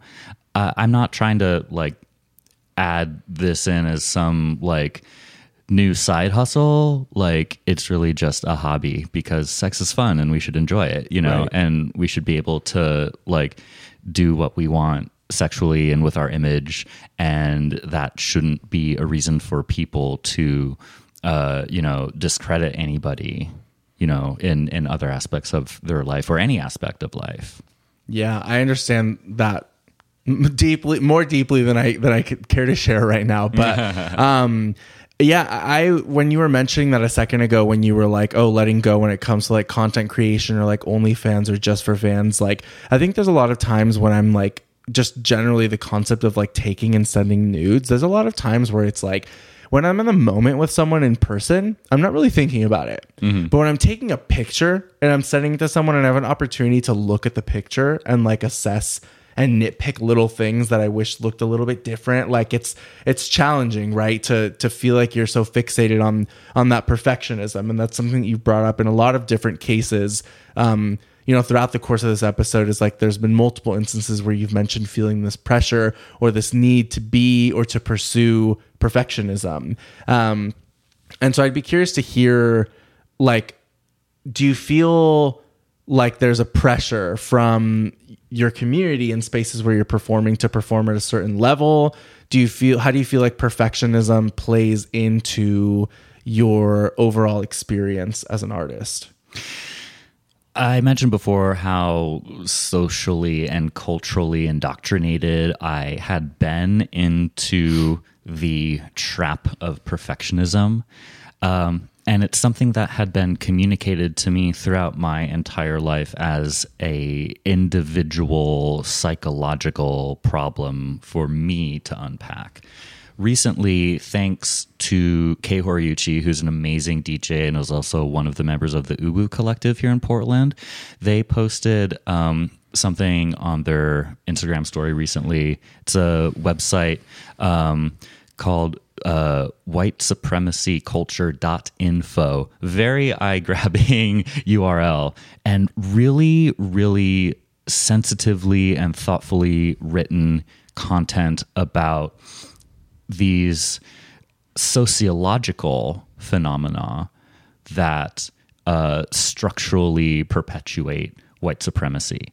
Perfectionism is one of those things, and that was very revelatory to me. I had never conceived of perfectionism as a sociological issue. Right. I'd always seen it as a personal issue, a personal failing, you know, and the quest to be, you know, perfectly delivered from perfectionism is a pretty self-defeating prophecy, you know. But seeing perfectionism through a cultural lens helped me realize that not only is perfectionism bad for me, but it's bad for the people around me. Right. And some of the very high standards that I have for myself that are really more strict and more difficult than they need to be, you know, if that seeps out into the world and gets directed at people that I'm collaborating with because I'm like tired and cranky in a moment and something's not working correctly and it's a stressful moment in a club, you know, then all of my ambitions toward mindfulness and positivity and whatnot, you know, suddenly like they just disappear. And here I am reacting habitually out of anger again. You know, I'm trying a lot right now to continue to work on myself in a really proactive way there. I think it's something that has helped me feel better about myself and helped me be a better person. You know, mindfulness meditation is a personal strategy that enables me to show up in a more compassionate and empathetic and mindful way, especially like out in a public high pressure space where, you know, maybe, you know, people are performing and something is, you know, something's going wrong. There's always something that goes wrong in the club, you know, it's chaotic and that's Right. the point, you know, and just letting go of the need for everything to be perfect and resting in the messiness of reality and just living in the moment is a much more forgiving and kind way to be. And, you know, the reason why I named my song Impermanence isn't because I'm some like perfect mindfulness guru who has everything down. I named that song Impermanence because I wanted to remind myself to have gratitude for everything because everything is impermanent. That's the idea behind it. Yeah, it's not because I've achieved some kind of, you know, higher state of consciousness or higher moral ground because of it. You know, if anything, the more I dive into it, the more I feel like I have more and more and more work to do. You know, the more you know you don't know anything. Yeah. So I have a few more questions about sort of this concept of perfectionism and maybe how it intersects with mental health. But I think like before I get there, I have sort of one last question on just like generally being a public persona that you sort of touched on when you were talking about like kindness and mindfulness and like self-improvement. Do you feel like as a public persona, you have some sort of responsibility to our larger community as a whole?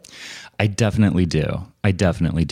And that really comes from my membership in queer communities, and my work in music also, dance music and DJing, gathering in solidarity and authenticity is a really revolutionary practice, I think, for cultivating community.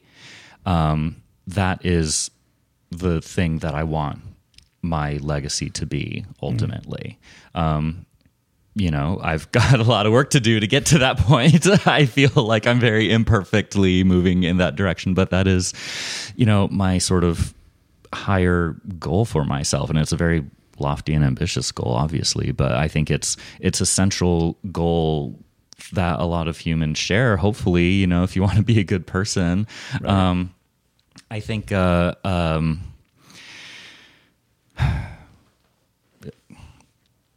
talking about, sorry, can you sort of prompt that question again?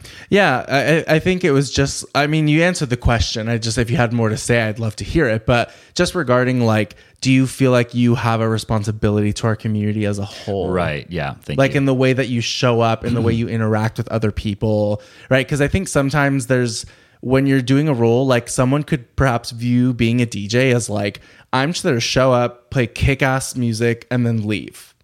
Right. But someone could also take the approach of like, it's important to me that I'm not just doing that, but it's also a great space and people feel welcomed and like I'm someone can go to if they need something, or you know what I mean? That I'm like a welcoming presence as well. That's kind of what I was getting at. Right. So I think community responsibility, you know, there's a real important historical lineage of community engagement relating to queer nightlife. I think that's a really important thing to continue. Dance music is something that was created by queer people and Black and brown people in America. That's a fact that gets lost often in the mainstream. Correcting that narrative is one really important element of what I do as a DJ. And I think also that speaking more broadly about like the state of the world and politics, some people wrongly think that dancing or raving or clubbing is about excessive hedonism and escaping from problems. And to an extent, it is But like I said earlier, for marginalized communities, the problems that they're escaping from is the wider world. Right. You know, there are some times where people want to stick their head in the sand, so to speak, and just have fun instead of thinking about problems in the world and trying to do anything to fix them. I'm not under some illusion that I'm like, you know, some great leader figure just because I'm a DJ. But I think it's really important for people in cultural spaces like I am to, I'm not sure what I want to say. I guess to speak truth to power when it matters, you know, like right now, like the war that's happening in Palestine is really fucked up and it is breaking my heart. And I don't feel like I have a lot of voice or power in the situation. And I also don't have any lived experience related to the demographics involved in this. So it's really, you know, hard for me to feel like I'm contributing anything in a positive way at all, especially like as an American where, you know, our government bears so much responsibility for all this bullshit. I don't know how I'm going to figure out how to vote in the next presidential election because yikes, you know?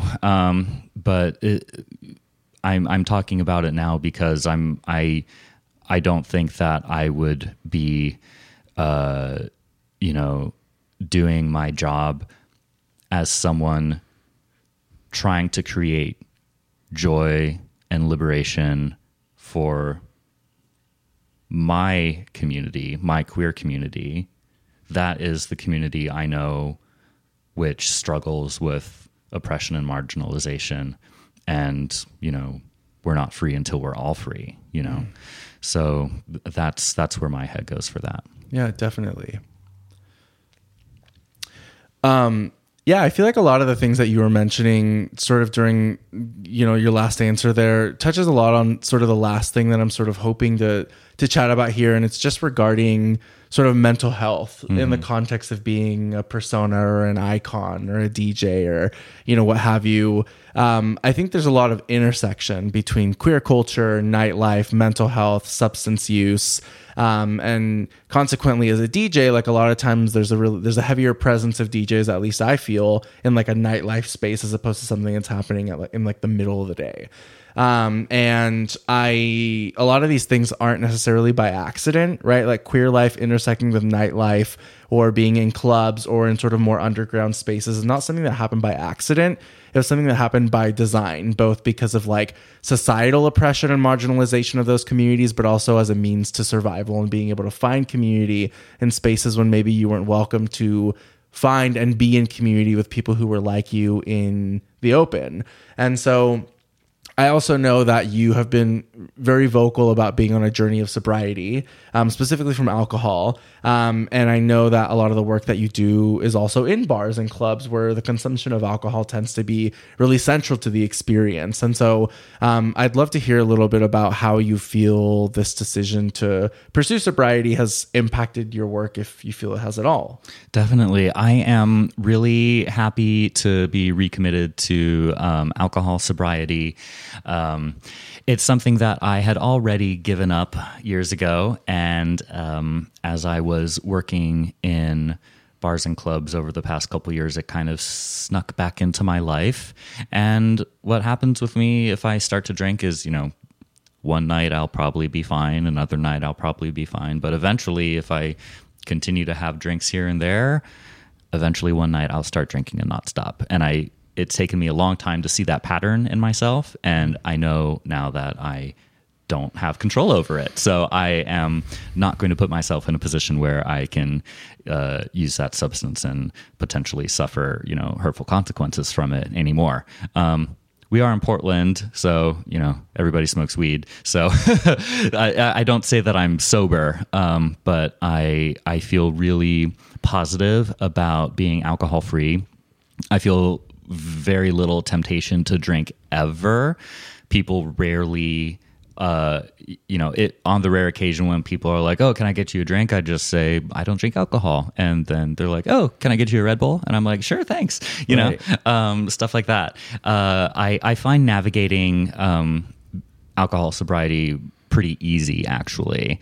I know it's not easy for everybody, but if you get used to going out to a club and not drinking and actually engaging and socializing with people and being in the moment, that you don't need substances to make that happen, Yeah, I feel like and you answered one of the questions I was going to ask, which was if people tend to offer you drinks. I feel like one of the other questions I have is like, and I imagine the answer is no, but I could be wrong, is like, do you ever feel uncomfortable or like you're looking from the outside in when you're drinking a non-alcoholic beverage in a space where like everyone else is? I think sometimes like it can be looked at in another way where it's like sometimes when I go out to the club and I'm like alone, this is specifically a thing at a bar. It's easier at a club because I can just like get on the dance floor. But at a bar, sometimes I go alone and it's like I worry that people are like, oh, look at this like sad guy here at the bar alone because he doesn't have any friends. Sometimes I think a similar thing. I do drink. Usually I have like 1 or 2 drinks. And then after that, I'm like water and like a Red Bull. But sometimes if I'm just like drinking water or if I'm just drinking like a Red Bull, sometimes I wonder if people are like thinking things about it. Like, have you ever felt that?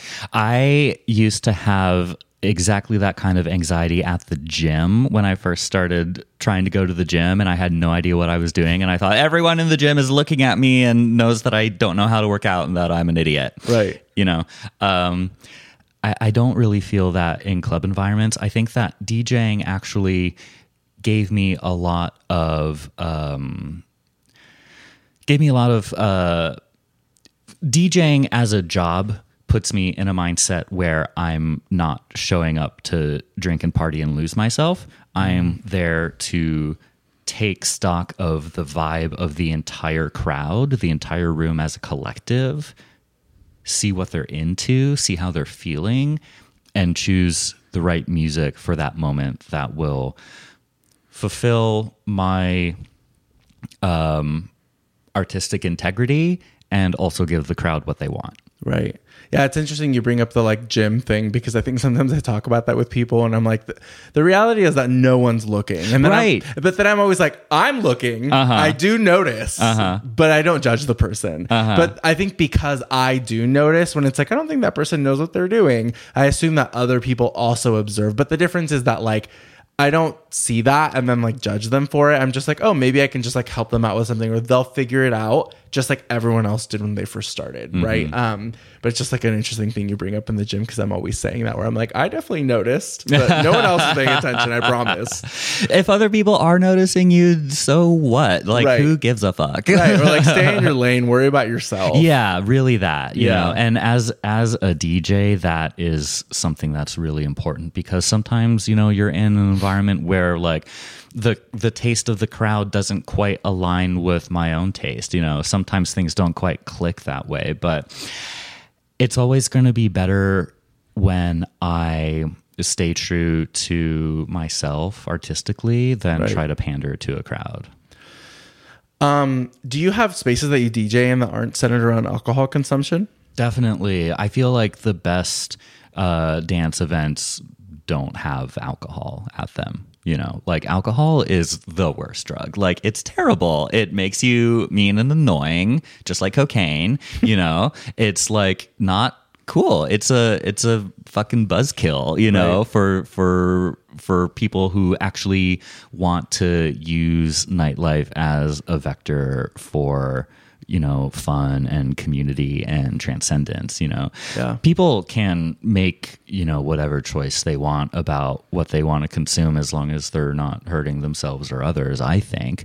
I think that getting way fucked up on alcohol or Coke or something is harming yourself and others, because it's like you're poisoning the vibe, not to mention yourself at that point. But, raves have a long culture of using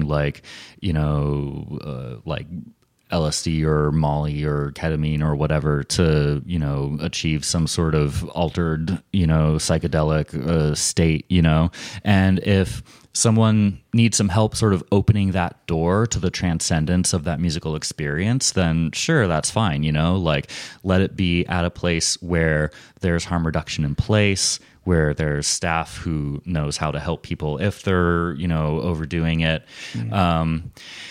But a place where the focus is really about being able to connect with the music in such a significant way that you feel the universe kind of opening up and having an emotional transcendent experience of connection with everyone else on the dance floor and within yourself and with the DJ. The entire point of this music is to feel that sense of communion. Right. Acid and shrooms are beautiful drugs, but I would have a hard time doing the way they hit me. I think I'd have a really hard time doing them at like a rave, specifically acid, because that lasts like 8 to 10 hours. Yeah. Maybe something that lasts like 4 hours, but like 8 to 10 hours of just, it's a lot of commitment, but who knows? Maybe it'll be worth trying someday. I'm very sensitive, like physically, to what I put in my body, I've found. So I pretty much stick with weed and I don't really do much else of anything. Right. I can't take ecstasy because of my antidepressants. It just does not work with that medication. It makes me sick. Sometimes I feel like I've lost out on connection with other people because they prioritize connections through those drugs instead of through the music. But ultimately, I feel like I'm being truest to myself when I'm connecting with the music in a really profound way. And whether that includes, extra party favors or not, like as long as you're using it in a responsible harm reduction way, I think that's okay, in general. Obviously, like at a club or a bar that has alcohol licensing and all that stuff, it's a lot more complicated there, and it's a lot more, dangerous to yourself and to the venue to bring it into those spaces. But I'm thinking about like, a party in the middle of the woods somewhere where it's like, experienced ravers, DJs, community people, harm reduction people, sound people, lighting people coming together, building something impermanent but beautiful, creating transcendent ecstatic memories, and taking that home and integrating that into the rest of your life so that you just have some sense of joy in this awful fucked up world we live in. Right. So like Burning Man? Nah. I was gonna say there's a lot of controversy around it, so I wasn't sure. Like it was kind of sounding like that, but there's a lot of controversy around it. So I was like, I don't know. But some people find that at Burning Man. Right. Burning Man's not for me. Right. It's too hot. Right. Well, I just have a couple sort of closing questions for you. I'm really appreciative to have had you here. It really means a lot. You're not only the first guest that I have, here on my podcast, but our first gay icon. So I'm really excited and honored to have had you. So I think before we close out, I just have a couple questions. The first is, how can someone best support you as an artist? Best way to support me as an artist is follow all my socials, buy my music from Bandcamp, and you can pay me money on OnlyFans too. Right. Okay. And those links will definitely be available, so that you'll have no excuse but to get to it. And second is, where can someone find you if they want to hear your work? www.silversound.gay is my website, not .com because that's too straight. So that's my official website, and I have a section with all my links to everything. If it's not there, it's fake. Okay, good to know. Yeah. And then my last question is just, did you have a good time? Yes, thank you so much. Yeah. It was super fun, and I'm really excited to hear this come out. Yeah, me too. Thank you so much. You're welcome. Really happy to have you. Thank you. Bye.